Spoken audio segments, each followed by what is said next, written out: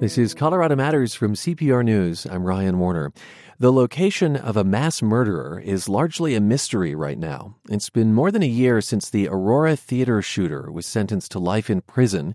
And when you search James Holmes on the State Corrections website, it says no results were found. That is deeply frustrating to the families of his victims. They flooded CPR with tweets and emails this week when we solicited questions for our upcoming interview with the governor. We will ask him about this when we sit down later in the week. But joining me now is Karen Teeves. Her son Alex was killed in the 2012 attack. Also with us, District Attorney George Brauchler, who prosecuted the case. Welcome to you both. Thanks for being here. Hey, hi, Karen. How are you? Hi, George. How are you? Good. Long time no see. Can't wait for you to get back here. I'll say that we did invite someone from the Colorado Department of Corrections onto the show, but they declined. And a little background first. Words surfaced 10 months ago that the Aurora Theater shooter was transferred to an undisclosed prison outside of Colorado, and victims and families were not notified. The families say this is a violation of Colorado's Victim Rights Act, but state prison officials call the move temporary, and so they say the transfer is exempt from that act. Karen, why is it important to know where your son's killer is? Well, it is deeply frustrating for us. And, you know, this individual who killed 12 and injured 70 and impacted thousands of lives is likely the only secret mass murderer, high-profile prisoner in the United States. You know, and I would like to ask the Colorado Department of Corrections what makes this individual so special, that he deserves preferential treatment. If you look through other high-profile mass murder incarcerations, there are so many that are public. You know, I don't use the names of these murderers because I don't want to add notoriety to them, and you can see my stance on nonotoriety.com, but if you think about the assassination of a former U.S. Attorney General, public. The individual who attempted to assassinate a U.S. president, public. A cannibal from Wisconsin, public. Mastermind of the Manson family murders, public, and so on and so on. It's extremely important because I think, you know, the DOC argues that it's for the sake of safety of the prisoner. Well, how is that fair to me and my family? How is that fair to all the victims when their sense of safety and peace of mind had been stolen by this individual? You know, nothing's going to bring back my son. And the only peace of mind that my family can ever have is knowing where this individual is housed, and a tangible knowledge of the address and where this prisoner is the only peace of mind we have. And for them to deny us that right to know exactly where that person is incarcerated is just downright cruel. And Karen, help me understand why that's peace of mind. Oh, peace of mind, because let's say we decided to pick up and move somewhere. I don't want to be in the same state as an individual. It gives me a sense of safety knowing a tangible address. You know, people don't understand, but when someone suffers from such a horrific event in their life that takes their child, and an individual that murders your child or your mother, father, brother, sister, there are certain things that you have to deal with on a daily basis, moment to moment to moment. And one of those things is your sense of safety is compromised, and to know exactly where that individual is. And it may not sound like something that could be, but for us, knowing where it is gives us that sense of safety. Yeah. I want to say that you live in Arizona. You join us by phone from there. There have been other high-profile cases of prisoners moving to an undisclosed out-of-state location. I'll say that in 2014, Austin Sigg, who killed 10-year-old Jessica Ridgway, was moved. A Denver Post article reported that a DOC spokesperson said transfers like that are not rare. The Corrections Department has said the move is temporary and says it used something called the National Interstate Compact Agreement to provide, quote, safety to their staff and offenders. Holmes was roughed up by a fellow inmate, which caused only minor injuries. The head of corrections, Rick Ramish, was quoted in Newsweek earlier this year. He said, disclosing the location of the inmate thwarts the intended purpose of the transfer and is contrary to the public interest. D.A. Brockler, high-profile inmates can be beaten, even killed in prison. Isn't there a case for some secrecy if he is vulnerable? Not here, and certainly that is not the trend. I mean, Karen is right. If you or any of your listeners were to go to Google and look up federal inmate locator, you could type in the name of any high-profile federal criminal in the last 20 years and find exactly where they're housed. That includes guys like Tsarnaev from the Boston bombing, Blagojevich, who's housed right here in Englewood FCI, and everyone in between, the Unabomber, Richard Reed. You get to know all these things. And so when the head of the Department of Corrections for Colorado says, we don't have the ability to keep him safe unless we move him out of state, I think the question that taxpayers have to ask is, why are we so different than all the other states that Karen pointed out publish where their mass murderers are housed? Why are we so different and incapable of providing safety for people that the federal government seem to be able to provide? It seems like it's a tacit admission that we lack the tools to protect our inmates, whether they are big or small. And this is a great question, too. One of the things that people may recall is a couple years ago, the Department of Corrections, without public input, made the decision to abolish what we call administrative segregation, which is solitary confinement. That is a tool that is used for punitive sanctions, no doubt about it, in prisons. And we can debate whether that's good or not. But the issue here is it's also used to protect prisoners, sometimes at their own request or for their own benefit. We no longer have that tool, but what we know is wherever the Department of Corrections sent this guy, they sent him to a state where he is now in, wait for it, solitary confinement. I'll say I don't think the state eliminated solitary confinement, but drastically reduced their reliance on administrative segregation. Isn't that true? No, it's gone. They've changed it. Not only do they not have the same administrative segregation, they call it restrictive housing. And lately they've downshifted to even something called a timeout. So what they end up doing now with disciplinary cases is they can house them for a certain limited period of time before they can be reviewed. And then I think it's up to 1 year, then they have to take them out of administrative segregation or whatever they're calling restrictive housing now. All right. And you're saying that those steps related to administrative segregation, solitary confinement, may mean that Colorado has to send some of its prisoners out of state where that's possible? Yes. Okay. In fact, we know that happened here. I'll say that the director of corrections was quoted in a Newsweek article saying that the offender, the Aurora Theater shooter, was not released, discharged, paroled, or sent to a less secure facility, but was transferred to an equally secure facility and will ultimately return to Colorado in time. Karen, in June, 6 months after word surfaced of the transfer, a state subcommittee deadlocked 3-3 over whether to inform families of the shooter's whereabouts.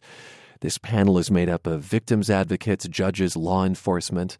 The tie meant that the location stayed secret, so this has had a hearing. Have you spoken to other families? What are they feeling about this? I have, and getting back to that hearing, I was privileged to be able to listen to the hearing on the phone. And the subcommittee people that were on the board, they were just as confused with the temporary versus permanent. They had many questions, ultimately, deciding to deny our request based on fairness, dignity, and respect. But other family members, yes, I cannot speak for them, but they have voiced to me that this is very frustrating for the reasons that I had mentioned prior, and their feelings of safety are compromised as well. And what type of example is the DOC setting? You know, we used to have a message, you know, do the crime, do the time, but now it's almost to the point where the more horrific the crime, the more preferential the treatment. You know, prison is not a country club, as Judge Samore had said. It's a dangerous place. And honestly, that individual should be in fear every single second. They should not be wrapped in a cocoon of safety and peace of mind, while the rest of us out here are living with the trauma, grief, and fear that murderer created for us every single second. Is there a part of you that wants the Aurora Theater shooter to die in prison by means other than his own aging? Nothing will bring my son back, so that is irrelevant to me. The only thing that's relevant to me is my family's sense of peace, somewhat sense of peace, the only peace they could muster, and that is to know, giving them a sense of safety and knowing where this individual is. All right. District Attorney Brockler, what legal means do family members have here? I mean, I understand that they could have appealed that 3-3 decision not to disclose. Yeah, I think it's tough. There was a board member missing. That's a 7-member board, so you don't end up with deadlocks like this. So it's tough when you get to that 3-3 vote.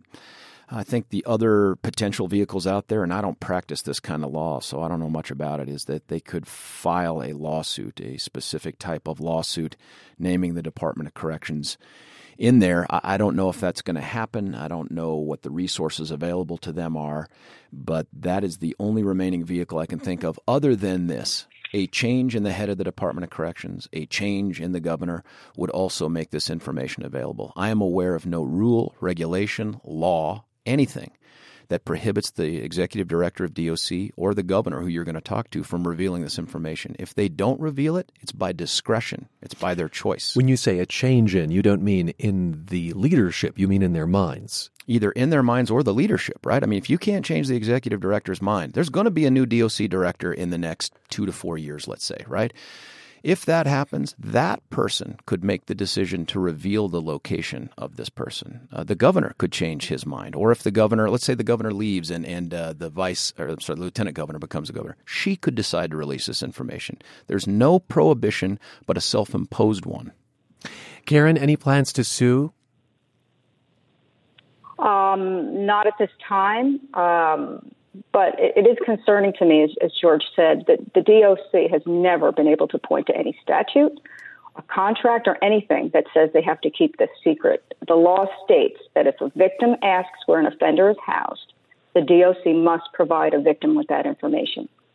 One quick thing about this. Listen, let me say, this is the Colorado Victim Rights Act, I believe. Yes, yeah. Correct. This defense that the DOC has invoked, it's a temporary move. If you take that to its natural conclusion, they would never have to reveal the location of any prisoner ever to any victim because every prisoner is temporarily housed where they're at. The only thing that makes it permanent is once they die or once they're released. So this tortured definition of temporary really eviscerates the protections that Karen Teeves and her husband and the other victims are entitled to. Thanks to both of you for being with us. We appreciate your time. Thank you. Thanks, Karen. Karen Teeves' son Alex was killed in the 2012 Aurora Theater shooting. District Attorney George Brockler prosecuted that case. And we will put this question, as we said, related to the shooter's whereabouts to Governor Hickenlooper this week. You can hear that conversation Friday. Again, the Colorado Department of Corrections did not provide someone for us to speak to, but our invitation to that agency remains open. Coming up, how the heck are there 22 presidential candidates on Colorado's ballot? This is Colorado Matters from CPR News. I'm Ryan Warner. A lot of voters in Colorado have told us they aren't happy with either Hillary Clinton or Donald Trump for president, and we will hear from some of those voters in just a few minutes on this program.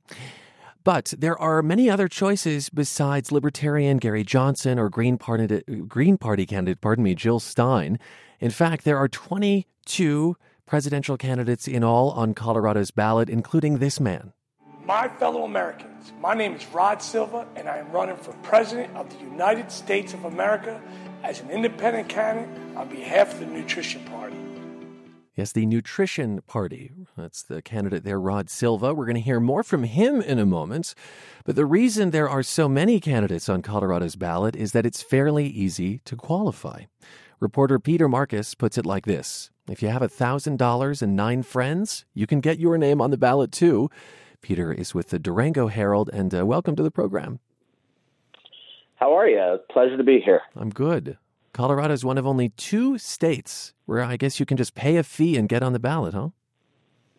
Yeah, no, that's the way we phrased it. It was $1,000 and 9 friends. And what we mean by that is the $1,000 fee, of course, to make the ballot. And then you need to show that you have 9 registered voters who will agree to be electors, and that's basically to satisfy the electoral college requirements. Colorado has 9 electoral college votes. So, $1,000 and 9 friends, and you're on the ballot here. So is this true with other offices like U.S. Senate or state races? No. Okay. It's actually much more difficult to get on, say, for U.S. Senate or for Congress. In Colorado, we have you can either caucus onto the ballot, where you show up at your assembly, and a few, various candidates get up and speak to those in attendance and state their case, and people back them or don't back them. And then you have to get, I believe, 30% of the delegate votes to make the ballot. Or you can petition onto the ballot. I forget the exact number, but you need something like 2,500 signatures around there from each of the congressional districts to get onto the ballot. So a couple of ways there, but no, not quite as easy as paying a fee and showing 9 folks will get behind you. Right. It's the highest office in the land that's the easiest to get on the ballot for. The only thing I can kind of think about it is that, with presidential office, with it being such a high office, these, other independent candidates aren't really going to muster too many votes.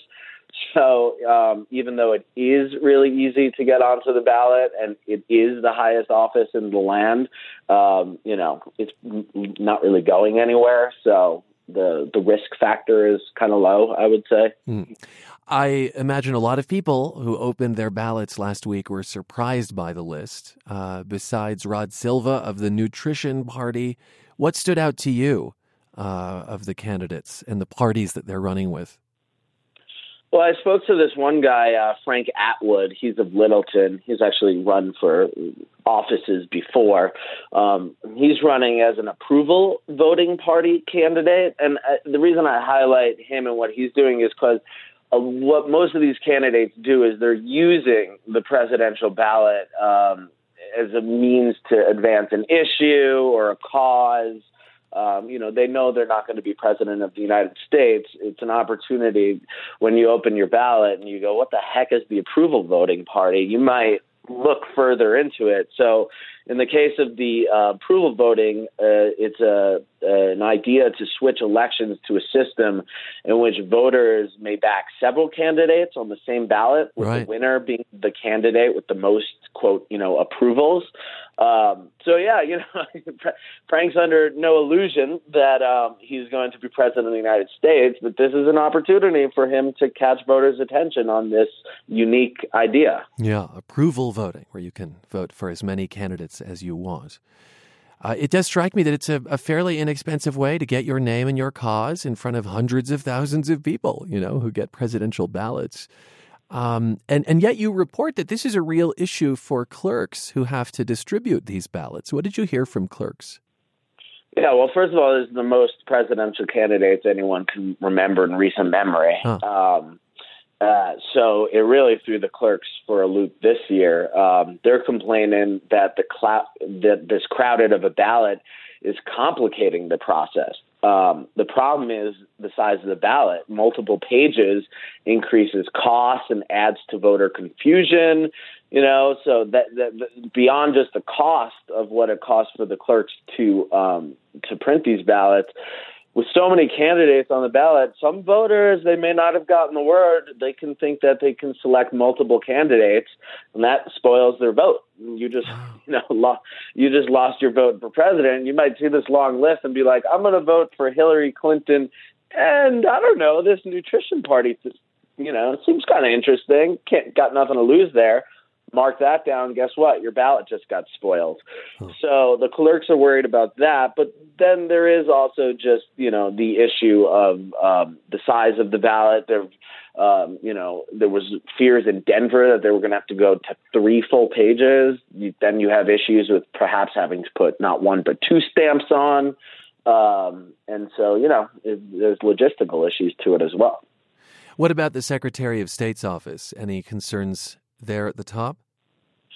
Yeah, Wayne Williams isn't thrilled with it. He's our Secretary of State. When he was traveling around the state, he's often traveling around the state speaking with clerks. This was an issue that they were raising. He's talking about it's on their priorities list. They're still developing their legislative priorities, but they're probably this year or this coming session, starting in January, going to go to the legislature and see what can be done about this, making it more difficult. The legislature did recently raised the fee from $500 to $1,000. That obviously didn't have too much of an effect. So they're going to go back and see how they can tighten it up a little bit more. Again, the process for landing on Colorado's ballot as a presidential candidate. And so just real quickly, Peter, the point is there are names on Colorado's ballot that really appear nowhere else in the country, on no other state's ballot, correct? Yeah, absolutely. In Colorado and Louisiana are the only states that allow this fee-based system. Louisiana even is a $500 fee, what Colorado's used to be, so it's even easier there, actually. But you will see names on this ballot that you will see nowhere else in the country. All right. And there is one other. There is just one other aspect to this, which is I think that one of the reasons you have seen such an influx this year is because there is a lackluster interest in the major party candidates, and people are in some way looking for an alternative. So it's kind of interesting aspect to it as well. Peter Marcus there, reporter for the Durango Herald. We talked about how easy it is for presidential candidates to land on Colorado's ballot.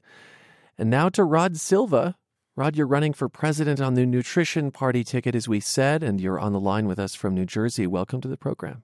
Thank you for having me, Ryan. How are you? I'm okay. Why do you think the health of this country is such an important issue? So I'd just like to thank that your guest before me just, enlightened your viewers on what it takes to be on a ballot.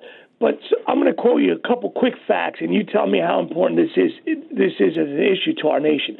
High cholesterol affects 71 million Americans every year. 86 million U.S. residents 20 years or older have prediabetes. High blood pressure alone costs us $46 billion a year in health care. So if you just take them three quick facts, you tell me, if you add them up, how many Americans are affected by a cause that nobody speaks about in this political cycle. Your slogan is Make America Healthy Again. How did it occur to you that running for president would be the avenue to raise awareness of this issue? Well, I think I listened to the primaries and what the candidates were speaking about, and the only candidate that brought up was Huckabee, and he was pretty much just dismissed off of the first debate. And I thought it was great timing with Mrs. Obama leaving office, and she did a great job with children and bringing awareness to the healthy lifestyle. But I always felt like that's the tail wagging the dog, because you really got to get parents and the millennials and everybody who's getting older to lead the charge, because kids don't usually lead the household. They're led by the household. So we need to get the parents into healthiness before you can actually bring the kids. So I just felt it was perfect timing. And the two candidates that we have today, I believe that leaves a large gap for most Americans that are unhappy with the two choices they have for president. This is your first time running for president. Did you start the Nutrition Party? Yes, sir. I did start it, and I'm very proud of what we've been able to accomplish. As your prior guest said, it's been a very difficult process to get on ballots, and each state has their own requirements. And where I differ from your prior guest is that I feel like in a democratic society, we should not prohibit where only two major parties can be on a ballot, because then it really limits our choices. As free people, we should be able to have more choices. And if a clerk is upset every 4 years that they have to put 22 names on the ballot, I think there's bigger issues than that in life that we can get over. I understand Colorado is the only state where you have been able to qualify for the ballot. Yes. Your running mate is your brother Richard, who's a doctor in Florida. And I understand your interest in healthy living is spurred in part by your father, who passed away, I think, at the relatively young age of 62. How did that affect you? Yeah, so, early on, I created a a restaurant concept called Muscle Maker Grill that creates great food for the healthy lifestyle. So I was always been passionate about living a healthy lifestyle. As in the early stage of creating this concept, my father unfortunately had a massive heart attack in his car, and me and my brother found him passed away in the car, deceased. And it was such a traumatic experience. A guy full of life, our hero, great guy, American, dream story. And it just showed me that, we can fight for a lot of things, and we could strive for the American dream and work really hard in this country. We have a lot of opportunity. But if we don't take care of our health, none of that matters. It didn't matter to him what he achieved. In that moment, it was over because of high blood pressure and high cholesterol. And I just feel like knowing that, it's spawned in me that this is something that should be the top of the American consciousness, saying, what can we do to make America healthy? Because, if you talk about job creation, you talk about any issue that we're facing in the nation, health care, the Affordable Care Act, if we don't get on top of this issue, regardless of which plan works, our health care system will be bankrupt. If we don't get Americans healthy and back into the workplace again, there's many Americans, I speak of great Americans, that just are not healthy, whether it's mentally, physically, to get back to the workforce or to work at the capability that they once worked at. So for a nation that's very productive, we've become unproductive due to these large numbers that I've quoted. There's many more statistics I could quote you of unhealthiness in our society. And I think it should become the main focus of what we talk about, because our greatest resource in America is not our democratic system, it's our people. You are still very involved with a chain of restaurants that you mentioned. You started them in the 90s called Muscle Maker Grill, which has spread to several states. There are not franchises in Colorado, I'll say, but is your candidacy also partly about getting more business to your restaurants? Well, no, because in 2015, I had sold the company to a larger company out of Southern California. And when people ask me why did I do it, because I'm so passionate about living a healthy lifestyle, about helping other people achieve wellness. And I always say it all starts with where you are. Everybody's degree of where they are in wellness starts where they are. So if there's a marathon runner or a guy who does exercise for the first time, both of them are on their journey into wellness. So when I sold the company, I stayed on it as a consultant. My goal, my aspirations going forward is to be able to affect the most amount of people to live a healthier lifestyle, to be able to take care of their best resource, which is themselves. So it's a part of it, but my main focus is what can I do to spread awareness to the American people that the number one priority is to be in health. All right. Now, you mentioned just briefly before we go the First Lady, Michelle Obama, who has made exercise in kids and healthy eating a priority. Have you met her? Has she reached out to you as the Nutrition Party? She hasn't. I work with her in the school systems. We've done work across the country in her program that she sets up for young kids and eating healthy lunches. So we've been a part of that.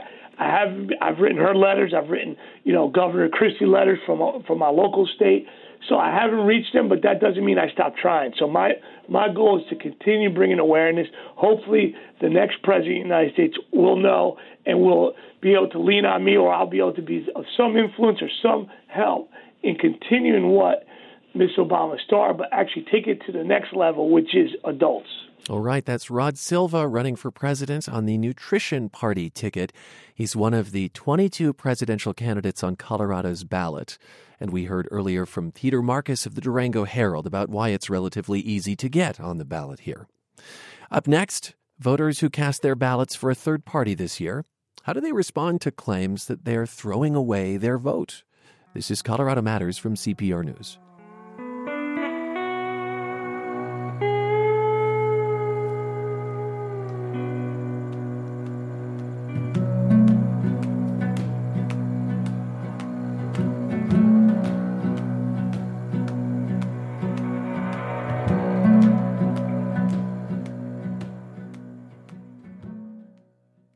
You're back with Colorado Matters from CPR News. I'm Ryan Warner. Nothing ignites a firestorm on Facebook quite like a post about voting for a third party this election. Commenters either celebrate that voter for their convictions or blast them for throwing away their vote. Today, we hear from Coloradans who won't go red or blue at the top of the ticket. Edgar Antion of Denver co-owns Guns for Everyone. It's a handgun training company. He plans to vote for Libertarian Gary Johnson. And recent high school grad Erin Doherty of Denver felt the burn during the Democratic primary, but now says she's voting for Dr. Jill Stein of the Green Party. And welcome to both of you. Thank you. Thanks for having me. Thank you. I appreciate it. Erin, you graduated from East High School in Denver. You're on the phone from Olympia, Washington, where you're pursuing a music career now. But you will cast your vote in Colorado. Mm-hmm. When Bernie Sanders didn't get the nomination, what went through your head? Well, it was tough, actually, working with the campaign and volunteering and putting in so much energy and actually seeing the groundswell of support and how many people were aligned with this cause and actually going through it all and seeing the amount of true voter suppression that was going on all across the country. And just kind of coming to this realization after seeing primary after primary and week after week of injustice for the voters really having such a difficult time, that we are in a place in our system right now where we don't have a very accessible democracy and a lot of people's voices aren't being represented. And so it was tough when Bernie didn't make it, but, there was so much grassroots movement and community engagement that I think that's really going to continue on beyond the presidential election and into our local level elections and into our local agendas. And why is Dr. Stein the answer for you as opposed to Hillary Clinton on the Democratic ticket? Right. So for me, as a young person looking at our future, like above all, I support life and I support a future. And right now, it's not so much even about what kind of future we will have, but whether we'll have a future at all. And Jill Stein is the only candidate who right now is really being a voice of the people and not of the corporate interest. And she's also the only one with a really strong plan that's going to allow a future for all of us by protecting our resources and our environment and our earth, allowing our children and our children's children and the seventh generation to come to have a thriving life and opportunity to live. So with my morals, I want to stand behind someone that I believe in rather than settling for a lesser evil. So that's why I think you're referring in part to her Green New Deal, which is the Green Party's four-part plan for the country.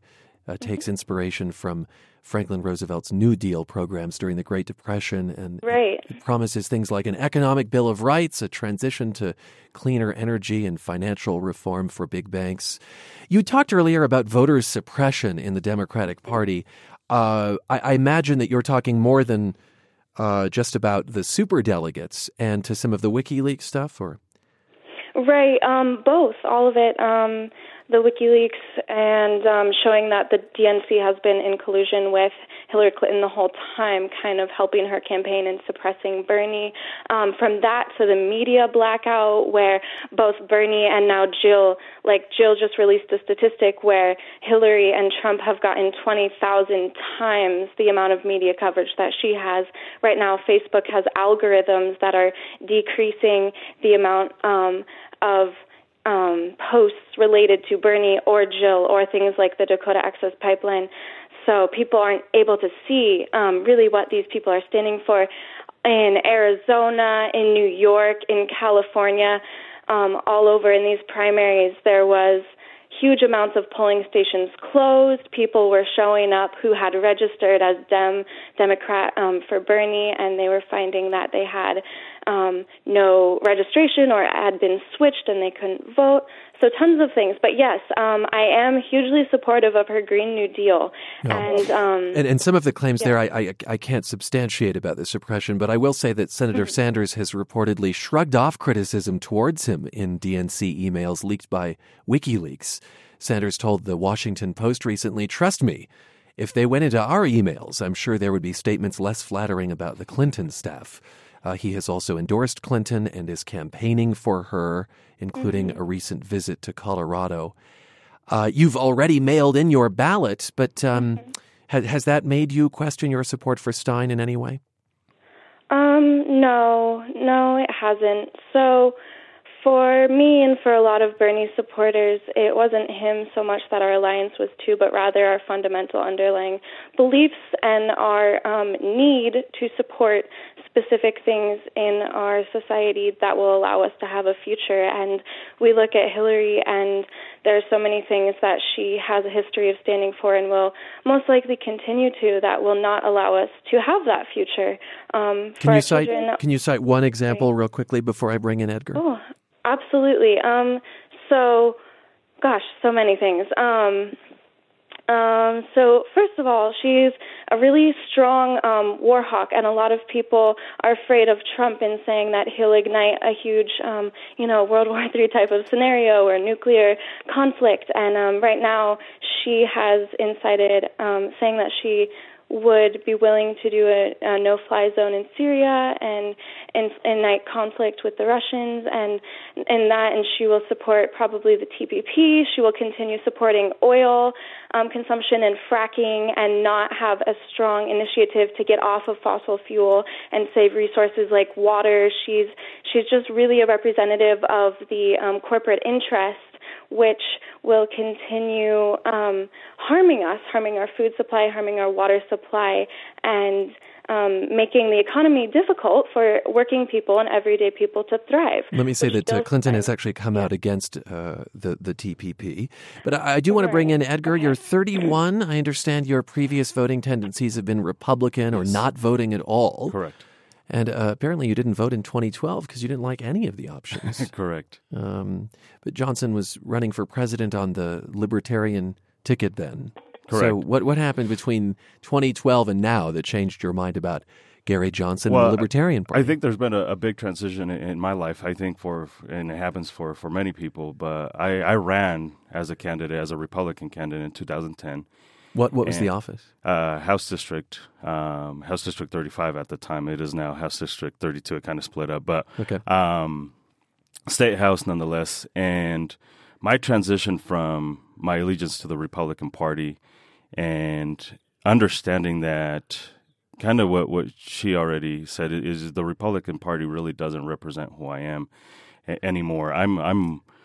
I'm way closer to freedom. You can call me an anarchist, and the Libertarian Party really represents that a lot more than the Republicans do. An anarchist, right? One it's belief a bad word. Of the Libertarian Party is that any government function or institution that's not spelled out in the U.S. Constitution should be eliminated. Correct. Essentially. Do you agree with that? I would agree with that a lot more than the Republican platform or even the Democratic platform. Absolutely. So did it ever cross your mind to vote for Trump this year? No, absolutely not. It has never crossed my mind to give him a chance, to hear him out. It just, no, not at all. Why not? He essentially doesn't represent who I am. You can't vote for somebody who doesn't represent who you are as an individual, and Donald Trump really doesn't. Gary Johnson, to be quite frank with you, doesn't represent everything that I stand for, but it is a rejection of the Republicans, and it is a rejection of the Democrats and their corruption in our political system. What do you like best about the Libertarian platform? Live and let live. You don't bother me, I don't bother you. We work together as a community, but overall, if it doesn't affect my life, then I'm not going to ban it. I'm not going to make a law against it. I have no reason to be involving myself in your life and your personal decisions. Is this a protest vote then, Edgar? For the most part, yes, okay. Absolutely. Absolutely. You're voting more against something than for. Correct. Absolutely. We spoke with CPR listener Vicky Lim of Pueblo. She told us she's going to vote for Johnson because she's become disillusioned with the two-party system as well. I don't like what either of the parties has been doing, and I really don't see a lot of difference between the two of them. They say there's a difference, but when they get into office, there doesn't seem to be one. I guess I want to take on this idea that there's not a difference between the parties, because Erin Doherty, when I look at the platforms, boy, I see lots of differences. Right. That Democrats believe largely that climate change has anthropomorphic causes. The question of whether you support Obamacare is often broken down on party lines. The Iran nuclear deal, there are lots of issues that have surfaced that show the differences between the parties. How would you respond to that? Right. Well, there are supposedly differences in their platforms, but I think at the end of the day, we come back to seeing that either one in power is going to really represent the corporate interest. They're going to be endangering us as people and continuing war, continuing fossil fuel, continuing these things.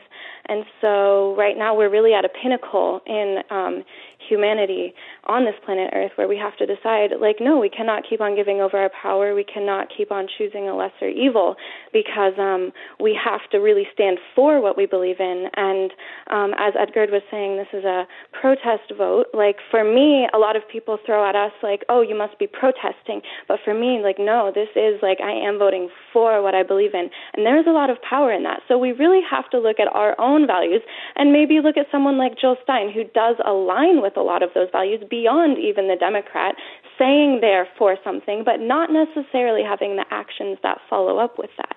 And so we really have to look at what we value and how either making a vote or on our local level, creating change and creating communities and projects that are working for what we believe in, because we have a really continuous cycle of giving over our power. And I honestly don't think that either the Democrats even saying these things are in their platform is really going to ensure that it's honored and respected with the way that they are financed and funded. All right, let's take a break and continue with these third-party voters this year. That includes Edgar Antion, who says he'll vote Libertarian, and Erin Doherty, who you just heard there. She just graduated from Denver's East High School and has voted for Dr. Jill Stein of the Green Party. This is CPR News. It's Colorado Matters from CPR News. I'm Ryan Warner, and over the last few weeks, we put a call out to listeners and other Coloradans who are voting third party this election, and we heard from quite a few of you, including two guests who joined me. That's 31-year-old Edgar Antion of Denver. He says he'll vote for Libertarian candidate Gary Johnson. And Erin Doherty, who just graduated from East High School in Denver and is voting for Dr. Jill Stein of the Green Party. Another person who reached out is Patrick Albright of Wellington. He's a former chairman of the Larimer County Republican Party. And he said he can't bring himself to vote for Trump. Just because he has an R behind his name doesn't mean his policies are right. I don't care about winning the Super Bowl and my team, the Republicans, winning. I have a vision for the country that uses the Constitution as a guide, as a restraint, and not an obstacle to try to get around. Albright said he voted for Johnson in 2012 and will do so again this year. But this is the first time he's gone public and hardcore. Those are his words about this. He says it really comes down to less federal government and what he calls constitutional restraint. But to the candidate Gary Johnson, he appeared on MSNBC's Morning Joe program last month, Edgar, and he was now infamously caught off guard by one question. What would you do if you were elected about Aleppo? About? Aleppo. And what is Aleppo? You're kidding. No. What did you make of that? Well, I think like most people, it's quite humorous to hear Johnson say that. And I think you see something like that from Johnson throughout the years. But I think what we need to focus on is the fact that every presidential candidate has had a similar gaffe. But because it's Gary Johnson, we're going to amplify it. President Obama said there was 57 states. And we kind of laughed about that and shrugged it off. But we made such a humongous deal about Johnson saying what he said. And the fact is that Johnson is just one of those candidates that's non-interventionist. So it doesn't surprise me that he doesn't concern himself with what's going on in different countries, because his idea of that is no more wars, bringing everybody back home, focus on a strong defense instead of an offense, which is what we do in the United States, is focus more on an offense than defense. Okay, Snopes took on this idea that Obama said 57 states, and apparently he said it about 57 Islamic states, not United States. Oh. But in any case, you think it's a distraction, I suppose. More than anything else, absolutely. What I'd like to get from both of you before we go is how you respond to what I imagine is some vitriol that you receive, that in this election, it is highly likely your candidate will not win, and that voting for them, therefore, is unwise, is a waste of a vote. Would you address that, Erin? Right. Yeah, absolutely. So, first of all, if Jill Stein even receives 5% of the vote right now, which she likely already has more than that, including all first-time and millennial voters, then she will receive federal funding in the next 4 years, and we will receive a place of having open debates and really having all representations heard and all perspectives heard, which is what we really need. You know, right now 75% of Americans really, really want to have a broader perspective and more choices on their ballot and in the debates that they can hear and learn about. And so it's more of an investment right now. No matter which party wins, Democrat or Republican, right now it's going to be scary. It's going to be a hard time. But we need to come together and support that which we can invest our future in and which we can believe in. So it's part practical and part philosophical. I think absolutely Stein was polling at about 2 or 3% nationally. Edgar, how do you answer this question? Do you face it from friends and family? Absolutely. Oh, you do? Absolutely. Yeah, what do they say? You get the ridicule, and you're just throwing your vote away. And ultimately, for me, let me correct myself. I'm so sorry. I think Stein is at 5%. Is that right? Right. Yeah. Yeah. She is. Okay.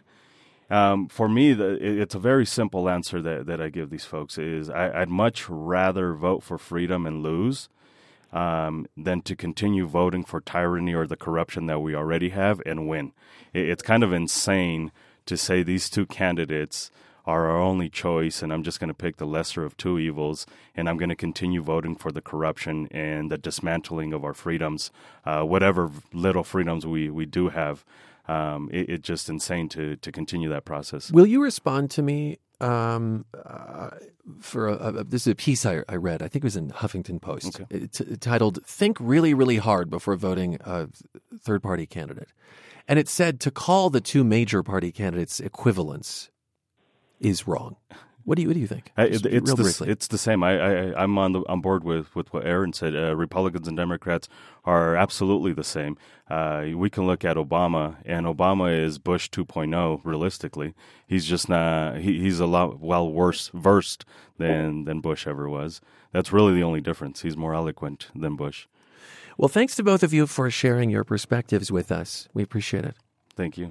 Thank you. So you heard Edgar Antion, who co-owns Westminster-based Guns for Everyone. It offers concealed carry classes.